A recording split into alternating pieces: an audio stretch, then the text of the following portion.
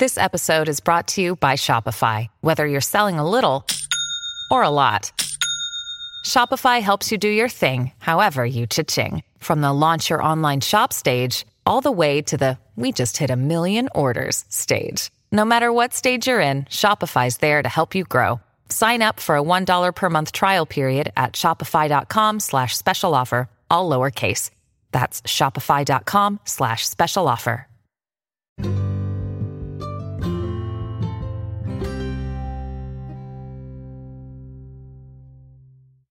Hi everyone, I'm Amber Rose, the religious hippie, and welcome to A Catholic's Perspective. For those of you just finding this podcast, let me tell you a little about myself. I was born and raised a cradle Catholic until I fell away from the church for 8 years. I just recently came back to the church and I could not be happier with where I am today. I am currently a junior in college and I'm studying graphic design.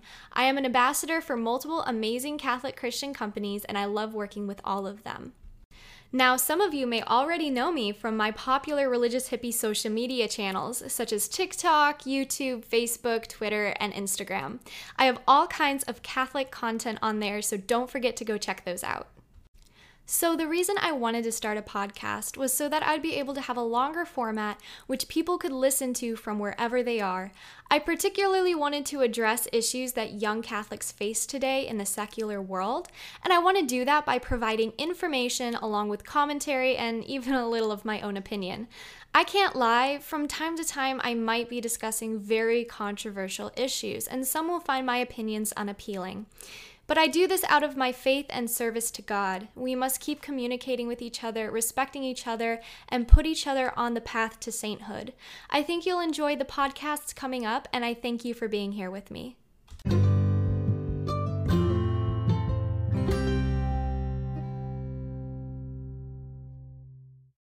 Hi everyone, and welcome back to my podcast. If you're new here, welcome. I'm Amber Rose, also known as the Religious Hippie, and today I have my producer with me, Todd Fisher. Thank you for being here.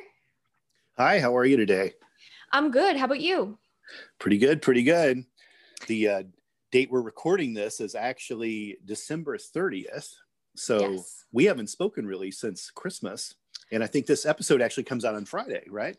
It does, and Friday is the Solemnity of Our Lady. It's a holy day of obligation, so don't forget to attend church, you guys. Right. You'll have to start reminding me of all these like feast days and all of the things. There's so much. I got those that know me from my other project, my Metatomics World. I study a lot of religions around the world. That's what I do. That's kind of my specialty.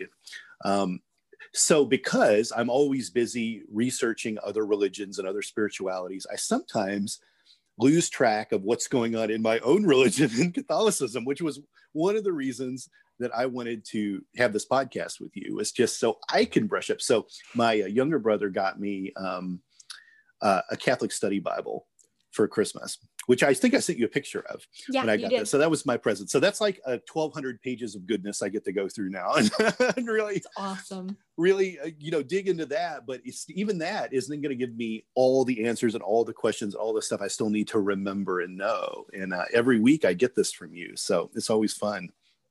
Oh yeah, for sure. I know when I have to remember like all the solemnities and feast days and everything, I use the USCCB website because they have the 2021 liturgical calendars. So every time there is a feast day or something, it's marked on there. And I just kind of put that on my calendar so that I don't have to print out the whole thing. But that's really helpful in remembering those. So that's what I do. Microsoft Outlook needs a plugin that can just immediately put all that stuff in my calendar for me. I agree. I completely agree. If there's anyone from Microsoft out there listening, don't be shy. calendar plugin would be nice. It would be very nice. Oh yes, especially for all those Catholics out there that are trying to like go from writing it to the computer, and it's a mess sometimes. I have to color code things into my electronic calendars anyways, just so I can keep track of. So I have this insane color coding system that I use, and it's just like, it's like a quilt of colors for every month I open up, and I'm running out of colors. I need something to be automated. I need some kind of. You need like a blurple or something. I need something that can inform me of what I need to know from day to day. Anyways, yeah. So tell me, what's coming up January 1st? Tell me about this more. So yeah, on Friday, it is going to be the Solemnity of Our Lady. So as I mentioned before, it is a holy day of obligation. So definitely don't forget to attend church on Friday. Well, good. I will definitely do that. Me too. I'm excited. Today, we're going to do listener emails. Are you ready for that? Yeah, I'm absolutely excited. These are going to be questions from my followers and listeners, and I'm excited to answer their questions. These have come in across not only our religious hippie email, but they've come in across social media. So there's a wide range of things here, and I'm going to read these questions for you. Yeah. And hopefully you have some answers for these people. Some of these are really interesting things I don't know. So I'm very curious to hear what you have to say about them. Yeah, absolutely. I'm excited. The first question we have is, how do I take up my cross? Ooh, good question. I always find this one difficult because everybody's cross is a different size, honestly. But in general, when it comes to taking up your cross, we first need to realize that suffering is a part of our Christian walk in life. We need to accept it without resentment or bitterness, but that's a little bit easier said than done. Basically, when you carry your cross, you are accepting anything that God pushes your way, whether that is a gift or a time of suffering. You turn towards him and you say, God, my life is in your hands.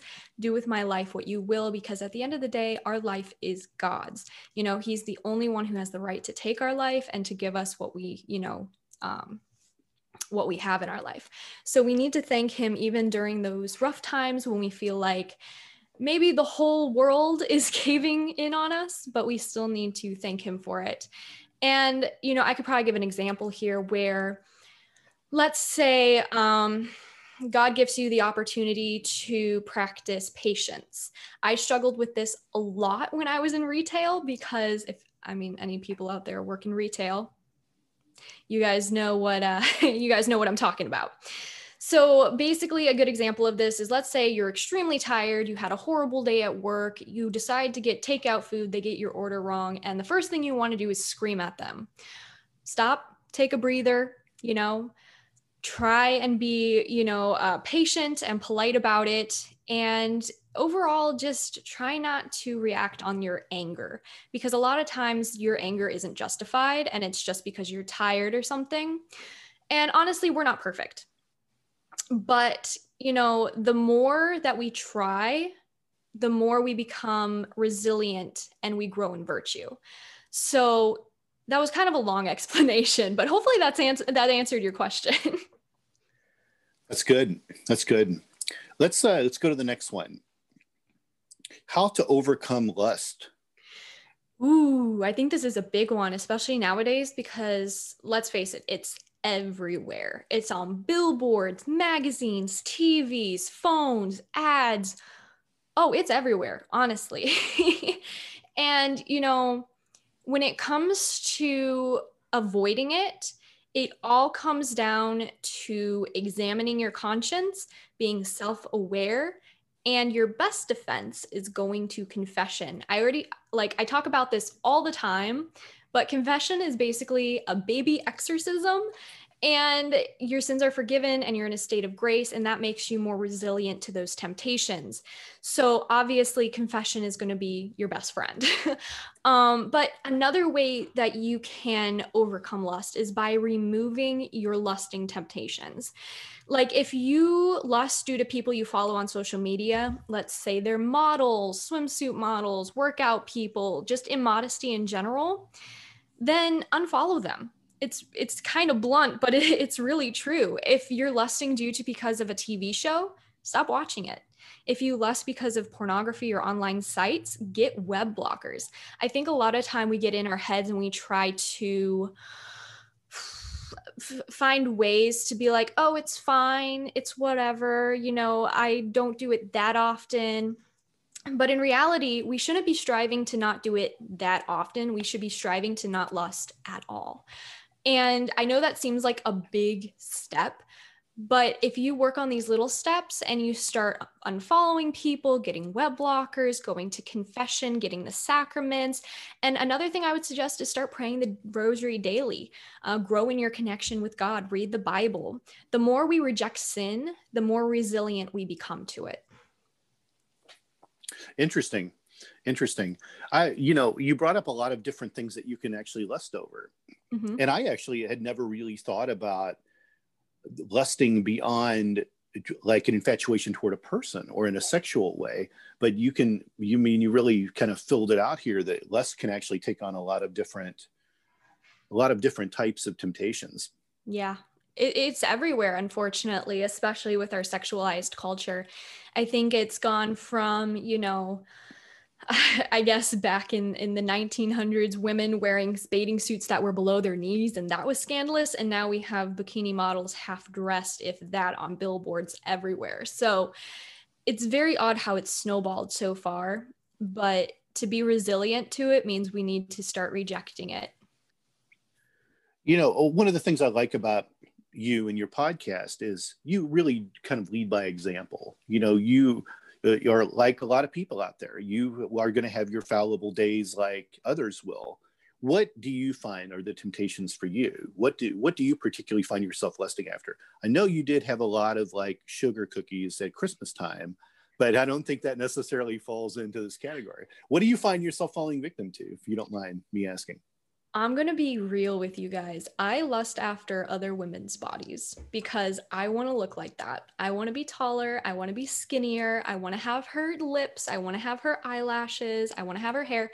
And something I had to really kind of drill into myself is that 90% of that woman is fake. 90% of that woman is cosmetics, and 90% of that woman is wigs. Okay, there are natural beautiful people out there. There are, and all more power to them.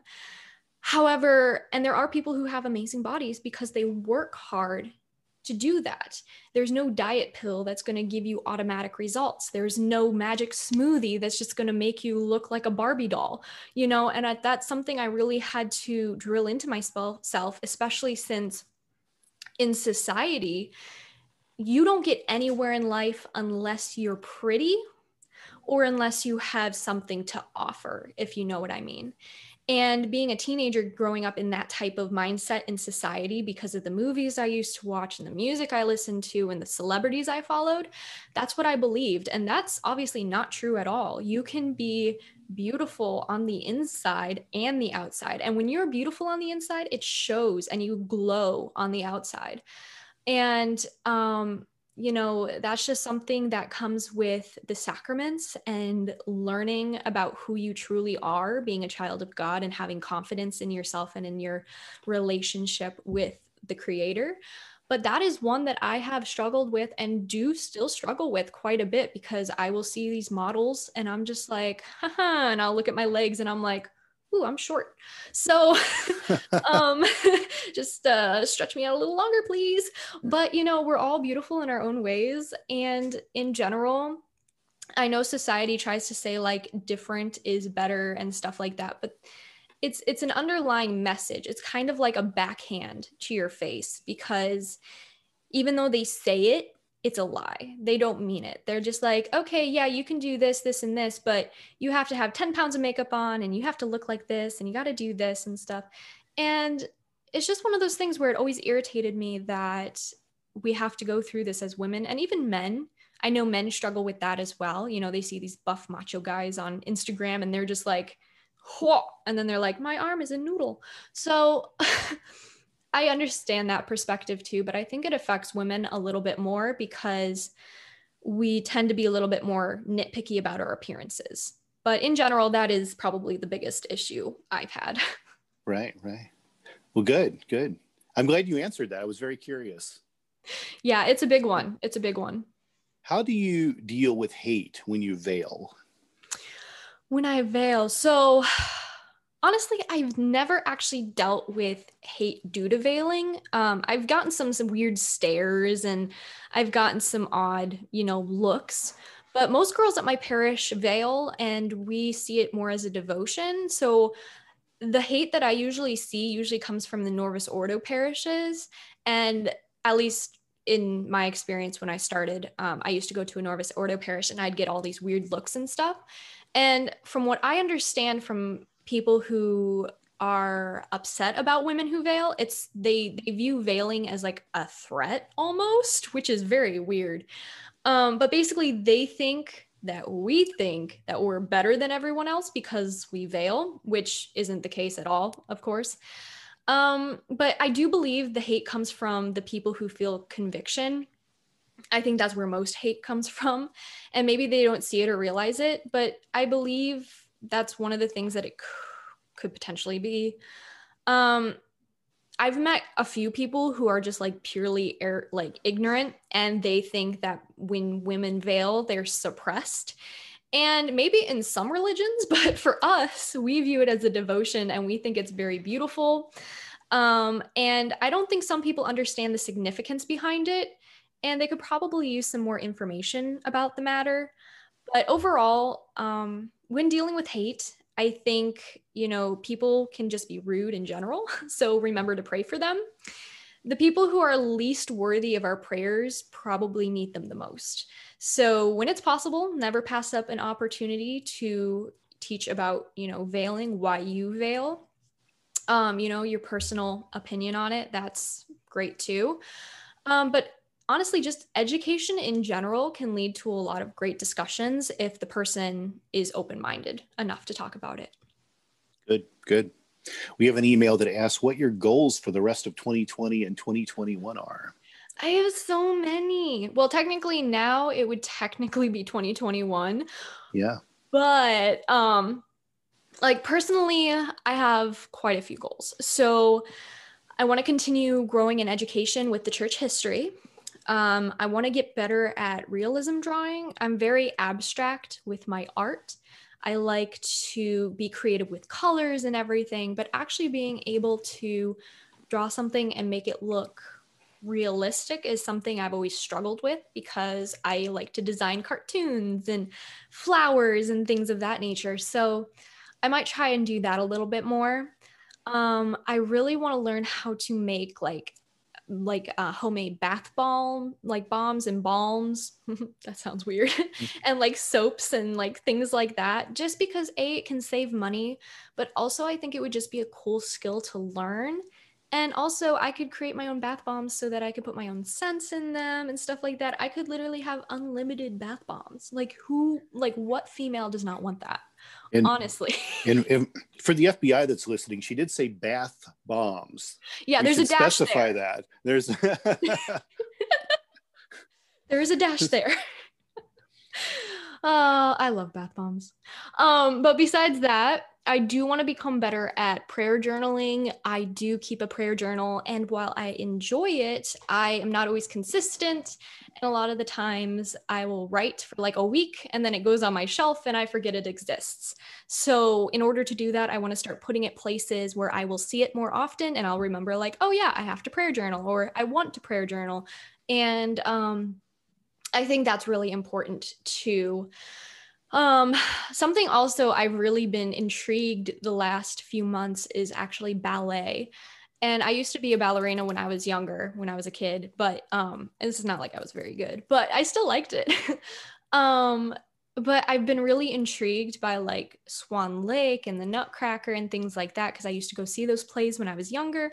And so I've really been kind of interested in watching more ballet and, learning the different types and just kind of learning about it. It's one of those hobby things where I don't know if I could really do it, but I'd like to learn about it. So that's kind of that. But as for some other goals that I have, I want to get to know Our Lady better. So I bought some more books, which is basically a year with Our Lady, where you go through every day and you read scripture and you spend time meditating with Our Lady, which is really awesome. I want to attend Mass 3 times a week for like at least a month, just for, spiritual benefits purposes, and kind of just a new challenge, try to go to Mass more often than just Sunday. Because even though Sunday is a holy day of obligation and we should be going and everything like that, and that is the one day we go, I still feel like we should go more often, you know, even when it isn't a holy day of obligation or, you know, a Sunday. So that's kind of like another thing I've been trying to integrate. I also want to learn more about the early church fathers and get more involved in my parish. At my parish, we can cook meals for the priests and we can do stuff like that. And I really want to kind of get into that a little bit more. And of course, I want to continue evangelizing on social media, YouTube, and podcasting. So those are kind of my main goals. I'm probably going to write them down, print them out, laminate them, stick them somewhere where I can see them so that I don't forget, because I'm a very forgetful person. It's not good. And all the fans out there, be sure to prompt her via social media messages and emails to make sure she keeps doing this. Remind me, just in case. Could we expect any, religious hippie products that might come out? Maybe? Possibly. Yeah. Possibly some Bibles, rosaries, something like that in the future. Yeah. It would be great. I think the fans would be interested in that. Give us feedback. What you would like to see the religious hippie put her name on. T-shirts everywhere. Just everywhere T-shirts. That would be funny. They just have your .com address on it. That's all they say. Big letters. That would be hilarious. White shirts, black print. It'll be simple. Oh, yes. The next question is, what is the story of the scapular? Ooh, one of my favorite stories. So, okay. So I'm going to give this summary because it's actually a pretty long story. And if I was to actually tell you the whole story, we would probably be here for like 30 minutes. So basically the story goes like this. On July 16th, 1251, this was a Sunday, Our Lady appeared to Saint Simon. He was Saint Simon Stock in Cambridge, England. And she appeared to him as Our Lady of Mount Carmel. So Our Lady gave Saint Simon the scapular and said, "Take, beloved son, this scapular of thy order as a badge of my confraternity. Yeah, I know how to say that word. And for thee and all Carmelites, a special sign of grace. Whoever dies in this garment will not suffer everlasting fire. It is a sign of salvation, a safeguard in dangers, a pledge of peace and of the covenant." So Our Lady gave a special promise of protection to all the members of the Carmelite order and a special grace to those who, in the hour of death, wear the scapular. And this is so that they will not go to hell, but rather be taken to heaven on the first Saturday after death. Now, it's important to remember that this is not a get into heaven ticket or a get out of hell card. This is a devotional, and like such, we need to treat it like one. So there are prayers that go along with it. There are, it's a devotional. So don't view it as like, a Monopoly get out of jail card. That's not what this is. There are still, some devotions to it. Did you have more? No, that was it. That was my little summary. I thought I had more, but then I was just like, no, I think that basically summed everything up I wanted to say. No, that's good. I'm not familiar with that at all. So I'm actually going to look into it more. I've got to get to the bottom of more things like this that I hear about for the first time with you. Oh yeah. Honestly, it's super exciting to learn new things. But in general, I feel like the scapular, along with like Our Lady of Fatima, even though they're known, they're not like well known. And even like, so like Our Lady of Carmel, she was the one who gave the scapular, and people know the apparition, they know the Marian apparition, but they don't know the story behind it. So I think it's really cool to be able to give that little summary and kind of explain the important parts.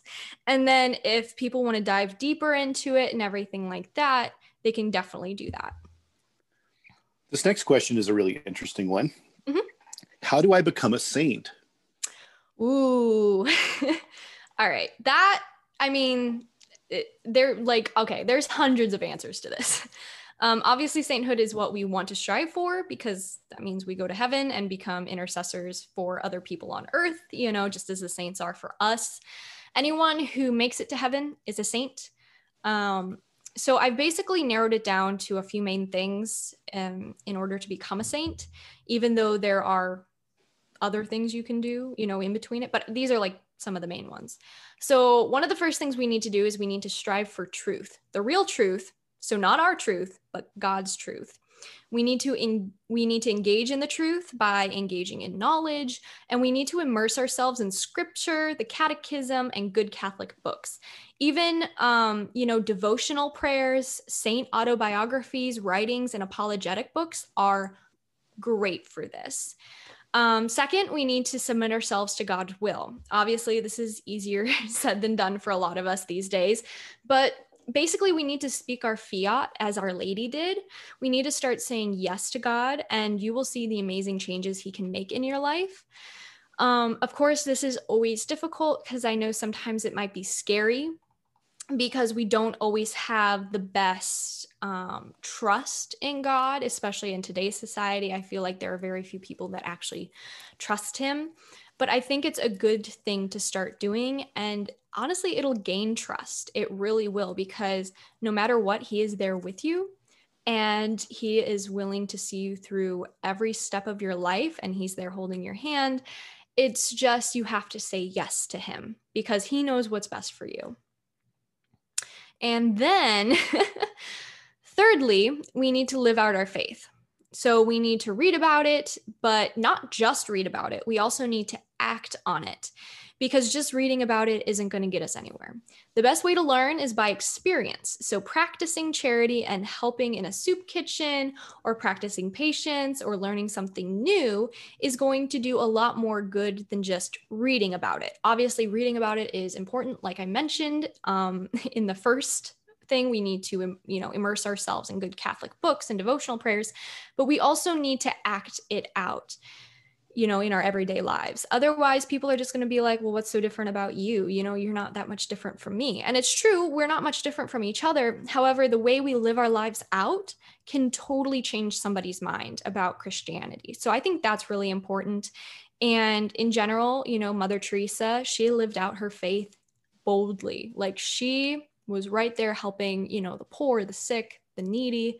And we really need to tap into that and live out our sainthood, basically. And now, obviously, we can strive for sainthood by honoring God in our everyday life and asking for help from the saints and Our Lady. But I've noticed most of this, but obviously, we need to really take our own kind of path, because even though there are so many saints and they're all diverse and everything, no one saint is alike. They're really not. So we really need to figure out where God is calling us and saying yes to him. Good. Great answer. Thank you. So the next one, kind of, I think, related to an earlier question we had, but why do you veil? So yeah, that's a good question. I mean, I have a few reasons, but I'll list my main reasons. Otherwise, we're going to be here forever. But basically, one of my main reasons is because it follows Our Lady's example of obedience, humility, dignity, modesty, and submission to God. It's also biblical. If you go throughout the Bible, you will find almost every single woman in that Bible covering their heads. Some examples of this is Genesis 24, 64 through 65. Rebecca also looked up and saw Isaac. She got down from her camel and asked the servant, "Who is that man in the field coming to meet us?" "He is my master," the servant answered. So she took her veil and covered herself. So it's been a form of modesty for many, many, many years. Another example of this is 1 Corinthians 11, 3 through 6. "But I want you to realize that the head of every man is Christ, and the head of the woman is man, and the head of Christ is God. Every man who prays or prophesies with his head covered dishonors his head, but every woman who prays or prophesies with her head uncovered dishonors her head. It is the same as having her head shaven, for if a woman does not cover her head, she might as well have her hair cut off. But it is a disgrace for a woman to have her hair cut off or her head shaved. Then she should cover her head." I know that seems like super like wear your veil or die kind of thing, but you have to remember that this was, back in the day. So I like to follow that example, but also before Vatican II, it was actually a requirement for women to cover their heads with a scarf, veil, or hat of some kind when in the presence of the Eucharist. Personally, I might get some hate for this, but I still think it should be required. Interesting. Yeah, I know, but I personally do. The heart of the Catholic Church, honestly, is the altar, and we can see by example that it is always veiled, and the tabernacle is also always veiled. And in general, it's just, like I said, it's a sign of humility, dignity, submission, modesty, obedience to God. And he gave us this inner femininity, and we need to embrace that. And I have some other reasons, but that might be for another time because those are a lot. Right. Good. All good stuff. Very interesting. Thank you. It's interesting to me that how religion can influence fashion in a way. I mean, I hate to use fashion, particularly from a historical perspective, but really fashion has really been around a long time. Yeah. Even if it was utilitarian, there was still some semblance of, there was a point where we quit walking around as naked human beings to clothing ourselves.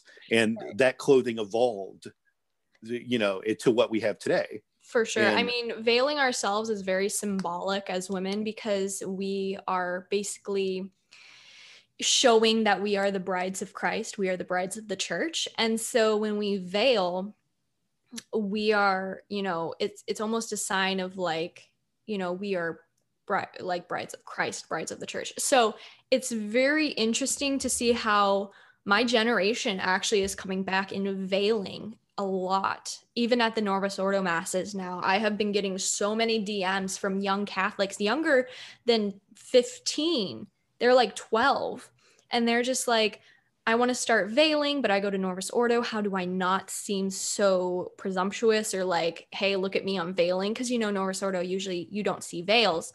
And I always tell them, I'm like, try to get a veil that matches your hair color the best. That's what I did for the longest time. I ended up getting really darker, obviously colored haired veils. And you can get browns, you can get light blondes or whatever. That way it's less noticeable, but you can still practice veiling, if that makes sense. Yeah. And even beyond that, the influence that religion has had on, for instance, where it came from historically on why priests would wear robes or the purpose of what a nun would wear. Like, it was really interesting to me. And also just I think, and we've had this discussion probably on a past podcast, but also personally about just how disrespectful it is the way people dress in church today anyways. And just sort of that type of thing, that you should get dressed up when you go to church. And exactly. It's interesting to me, the influence that religion has on so many of those things.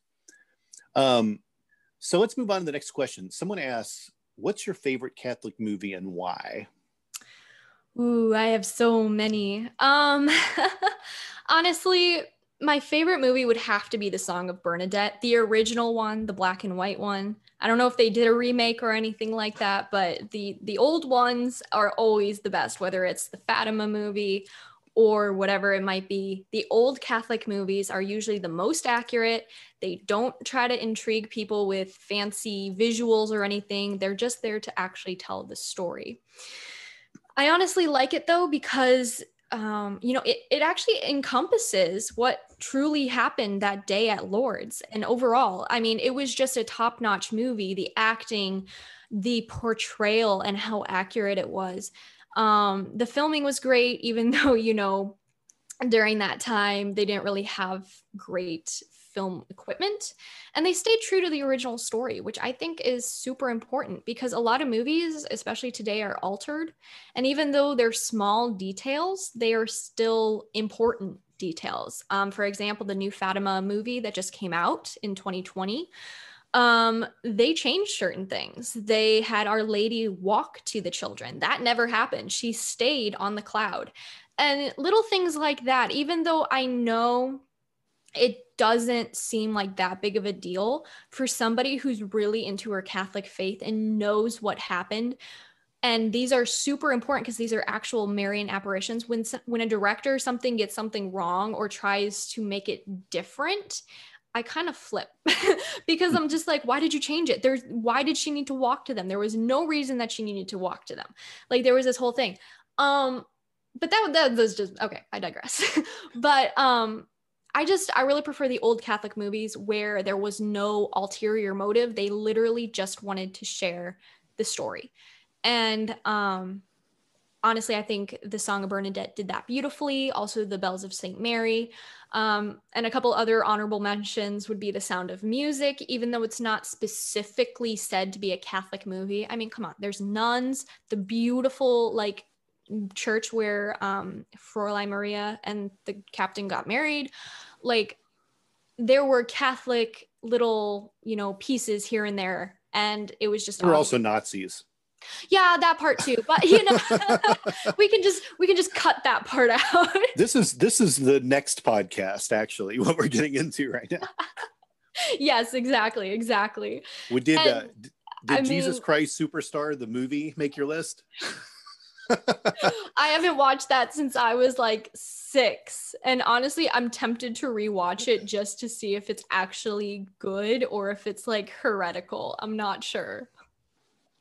Well, the next podcast in 2 weeks, you and I get into, actually, it's almost a double-sized episode. We get into talking about Christian entertainment versus secular entertainment. Yes, so we have a big discussion about all of these things, and we talk about a lot of movies and television and film today. So we'll save some of this for the next one. But let's move on to the next question. Okay. Why did you start attending the church you currently attend? Oh, good question. I actually just did a whole YouTube video kind of about this, sort of. But so I used to attend a Novus Ordo parish near me. You've heard me mention that already. And it was basically like a childhood parish. We kind of commuted between two. We went to this Novus Ordo parish, and then we went to a traditional Latin Mass parish, which was a little farther away. So my issues at this parish started with the secular youth group. And they basically had a lot of issues with traditional values and things like that. They made it extremely clear that my traditional values of, not being okay with contraception or abortion, they weren't okay that I was, no Eucharist in the hand, that I was purely, you should be kneeling and receiving on the tongue. They weren't okay that I thought you should only be wearing like dresses or whatever to church and not pants, even though we talked about that before. But basically, that's kind of where it started. I also had an issue with the Eucharistic ministers. I had an issue with the no reverence for the Eucharist at this specific parish. I have seen people drop the Eucharist. I have seen people step on the Eucharist. I have seen people literally pop it into their mouths like a piece of popcorn. I have seen it all at this parish. I've been pushed out of communion line because people were rushing to go up front. And whenever I met people there, it was like they weren't even Catholic. They didn't know why they were Catholic. They didn't know their Catholic values. They didn't know what it meant to be Catholic. And honestly, the turning point was when our group leader took us to a Buddhist temple as a youth group outing to meditate with a Buddhist. And that's not good. That is a grave sin. It was very weird. I hated the entire thing. I did not participate. It was awful, honestly. And I don't know why they allowed that. That should never have been an option. And they still try to push yoga and all this very self-centered stuff on the young generation. And it's not Catholic at all. But besides that, there was also this time when we were in a youth group and the priest came to us and was just like, what do you want to change about the church? And which should never be a thing. Why on earth would you ask secular children, I'm calling them children for a reason, what they want to change in a faith that Jesus Christ created himself in 33 AD. Like, what even? And one of the women said that she wanted women priests. Another one said that abortion shouldn't be an issue and should be supported by Catholics, and contraception shouldn't be that big of a deal, and all of this stuff. Along with that, there was just a lot of support of sin. And as a person just coming back into her faith, it negatively impacted me, knowing that my traditional values were not welcomed. I couldn't share my views in fear of causing these people to hate me, which was very real. And in general, I literally could see some of them clenching their fists in like a blind rage. And I was like, oh, okay, I'm going to shut up now before I get punched in the face. So in general, I left and I found my traditional childhood church, which is the one I currently attend. And while I still didn't get along with some people there, many of the people there, besides a select few, had the same traditional values as I did. And I was welcomed in. I also love the priests and how passionate they are about Catholicism at my church. It really helps me that I know they're grounded in the Catholic faith, and they don't give us what we want to hear. They tell us what we need to hear. And I think that's super important, because you could tell me what I want to hear all day long, and it's never really actually going to offer any spiritual growth to me until I get slapped in the face with the truth. And that's what causes change. That's what causes conversion and conviction. And that's what I was hungry for. And the other parish I was attending was just like, oh, just be who you are. Be whatever you want to be. It's okay if you feel this way. Don't worry. And in a sense, I do believe that therapy is needed in certain areas, but it needs to be Catholic-based therapy. It shouldn't be like, oh, let's go to a Buddhist temple and meditate as a Catholic retreat. That's not okay. And that's just basically one of the reasons out of a couple as to why I started attending the traditional Latin Mass. Interesting. I want to ask you a couple questions about this. Yeah. So when you left your first church, how old were you? That would have been 2019. So I would have like a year ago, probably. Okay. Gotcha. I just started attending the traditional Latin Mass in May of 2020. Gotcha. Okay. And then when you were younger, what was your childhood like? Did your parents have you going to church? Like, what was that part of you? Oh, yeah. We were very much so a very devout Catholic family. We went to church, we prayed the rosary, we would constantly have Catholic get-togethers with other Catholic families. We would have picnics. Was that in the same church that you just left, or a different one? No, this was actually a separate group of people. We didn't really all attend the same church. This was more like an outside of church type of thing, but we would attend church every Sunday. And like I said, we would commute between the Novus Ordo and the traditional Latin church.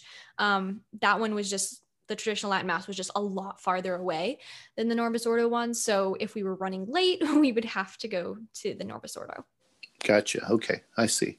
Yeah. I often wonder about that. When I was growing up, there were 3 Catholic churches in the small town that I grew up in, and proximity was important. You went to the one that was closest to you, was part of how the choice was made. But you just kind of always, in small town Indiana, you kind of just went to the church that your parents took you to, that all your relatives went to, unless there was a marriage that shifted or changed something. That's just how it was generationally. Right. And the only change that's happened to that now in my hometown is there's just not enough priests to handle the 3 churches now. So they kept all 3 churches open, but there's one priest that actually alternates between the 3 churches, and they'll have different services during the week at the different places. So not a lot of choice. Right. When you get into, but considering the small town I grew up in and how many churches that it had within such a small, square mileage of the actual city was really kind of incredible, and why I grew up with so much religion around me, because there were, 54 churches in, 7 square miles, like a really and also two headquarters of international churches in this small town. So it was really kind of a crazy situation for me. And that a small town like that would even have 3 Catholic churches was already, interesting enough. But in New York, all kinds of opportunities to go to any number of different things. But I'm always curious about, that influence. Do people think that they can move to different churches? My younger brother likes to go to all different types of churches. He'll drive 4 counties away to attend a mass at a particular church, and then go to a different one, or one that's open 24 hours if he wants to go at midnight. So he picks and chooses all of these different things.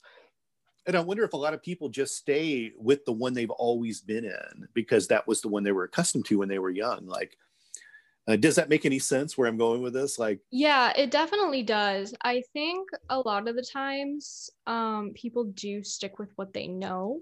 However, I have noticed from a lot of my Novus Ordo friends who are able to attend a traditional Latin Mass, even though there are some that aren't like this, but from a majority of my Catholic friends who have started attending TLM, they said that they felt like they literally were missing out on something from their childhood. Like the traditional Mass just offered them so much more spiritual connection and reverence that the Novus Ordo just never gave them. And that is just something that a lot of my friends have brought up to me, and they're just like, you inspired me to go to the traditional Latin Mass.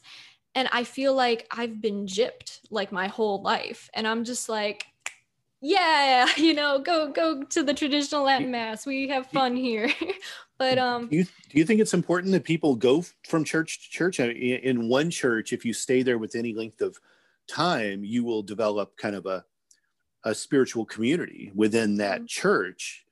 You'll meet people there. You'll know other families. Kids can grow up knowing each other. Like there's certainly a family environment that happens within the church system.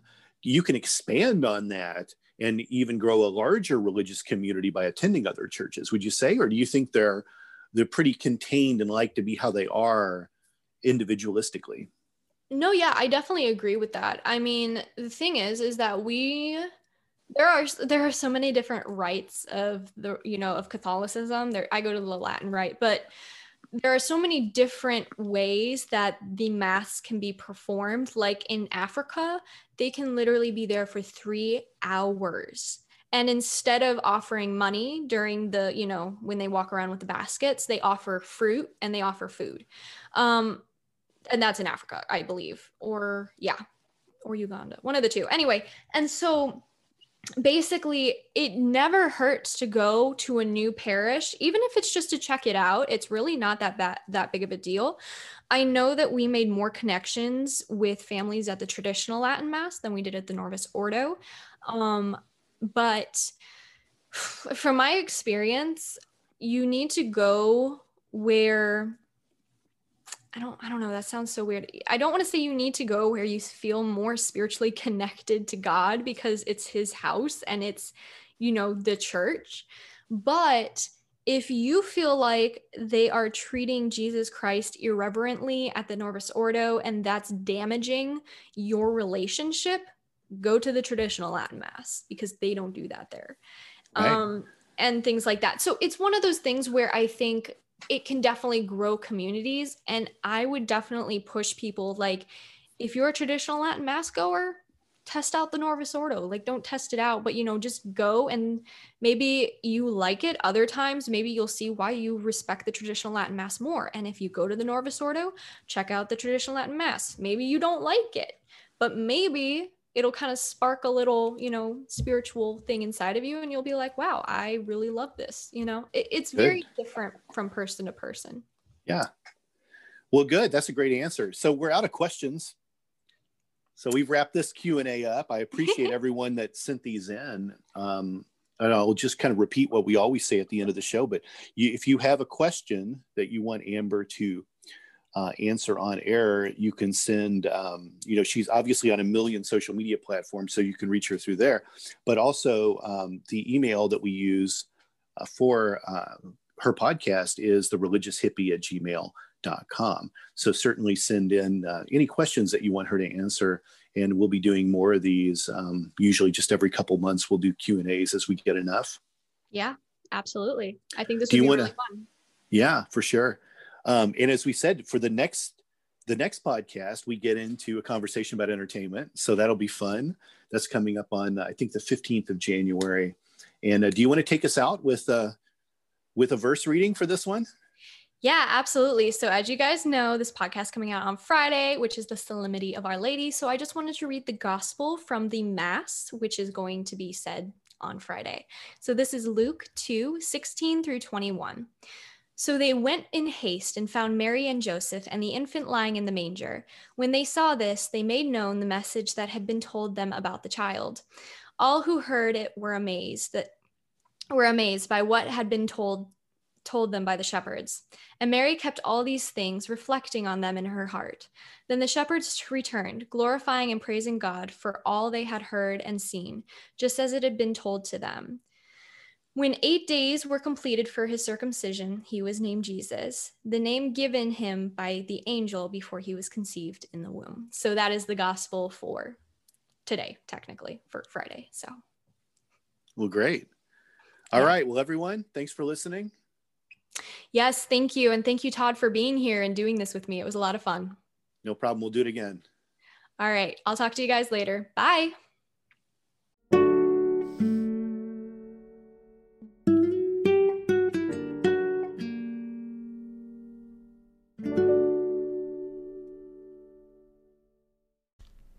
Do you have questions or comments about today's episode? Email me at thereligioushippie@gmail.com or leave a voice message at anchor.fm/thereligioushippie. I'd love to hear your thoughts. Thanks for listening. Thank you for listening to A Catholic's Perspective with Amber Rose, the Religious Hippie. Please be sure and rate and review this podcast. This podcast is copyright. Any previously trademarked or copyright content is used by permission. Be sure to like and follow The Religious Hippie on Facebook, Twitter, YouTube, Instagram, and TikTok, or visit her official website at thereligioushippie.com. This podcast is produced by Todd Fisher and distributed by Metacortex Publishing. And be sure to visit metatomics.org to see our listings of other unique podcasts.